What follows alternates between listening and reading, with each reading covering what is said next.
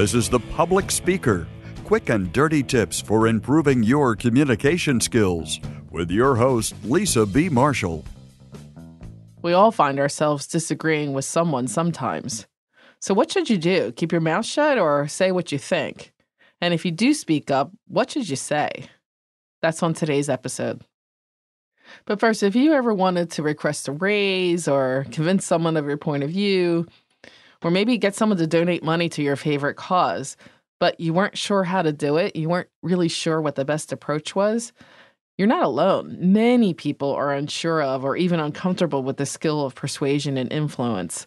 And that's why I created Influence, Maximize Your Impact. It's a video course that explains evidence-based research, and it provides many practical strategies to gain commitment and foster collaboration both at work and at home.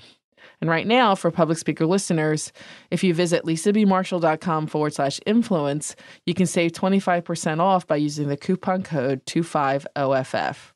That's lisabmarshall.com/influence and use the coupon code 25OFF. So let's say you're talking to a colleague or a friend and she says something you disagree with. Sometimes if the situation is casual and the subject's trivial, disagreeing isn't an issue. It can be done casually and all is well. But what if it's important? What if the person could take offense? This can be tricky and takes some tact. First, you have to decide if the subject is worth disagreeing about. What if you just kept quiet? What would be the consequences of your silence? But then again, what would be the consequences of disagreeing? Sometimes it's really not worth it, so you just need to let it go. I know, easier said than done. But if you've decided you should say something, there are a few techniques that I can share. But most important, though, regardless of the technique, is the tone of voice. You must take extra care to keep all sarcasm, anger, and frustration out of your voice. And that's really hard to do sometimes. But having a good frame of mind can really help.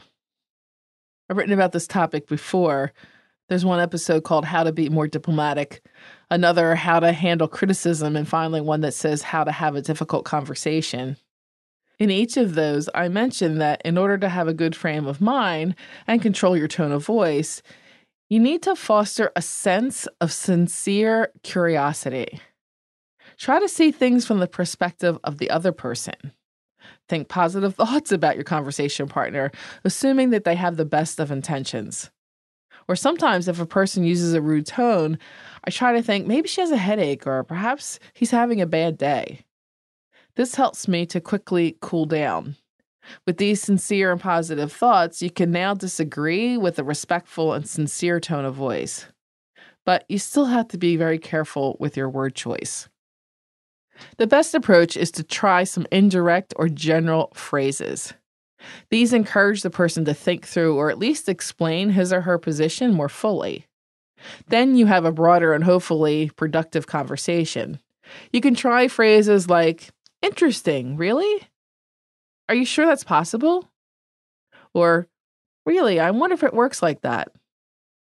You can always phrase disagreement indirectly. My dad used to tell me, just because it's black doesn't mean you need to say that. You can always just say, "It's not white." So, for example, you could try, "I'm not sure that's a good idea." Not, "It's a horrible idea."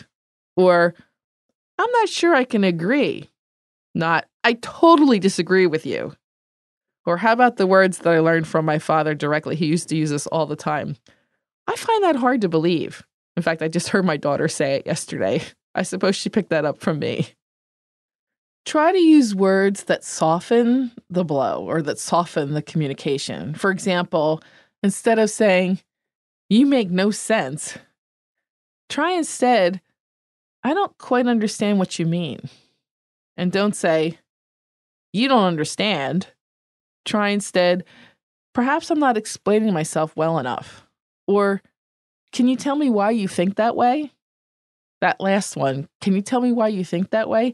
is a great example of not pointing the finger at the other person. Instead of you words, which accuse, try I or we words, which include and soften again. Think about it. If someone said to you at work, "You need to get this done now," That's so harsh. Instead, how about we're looking for a nearer completion date? How can we work together to achieve that? That type of language respects everyone. When you disagree, it's really important to find some common ground. If you can find common ground, it really helps.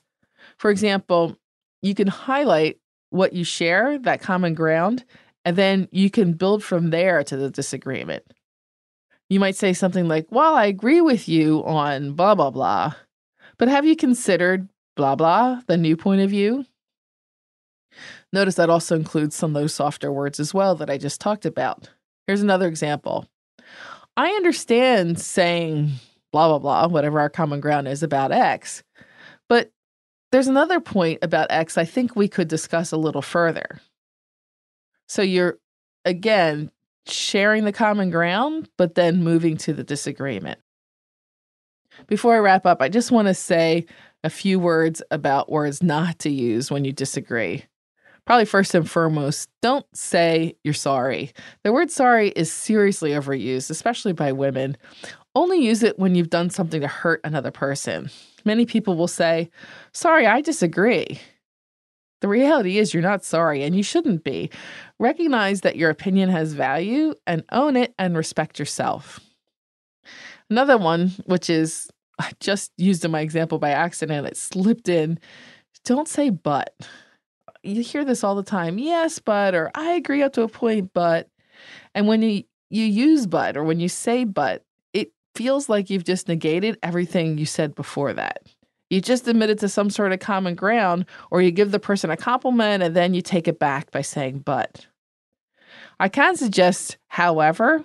However is a similar word and should really use be sparingly because it really has the same feeling as but. It's just a little less harsh. The suggestion that most people would prefer that you use is and. So I agree up to a point, and in this area, we have a little difference of opinion. So if we use and instead of but, it's a little more difficult, it's a little more awkward, and it's not as comfortable rolling off the tongue. It's still an area that I'm working on. I think it's important to become comfortable using all these different approaches because diplomatic disagreement is certainly a very important work skill and personal skill and can help you in all aspects of your life.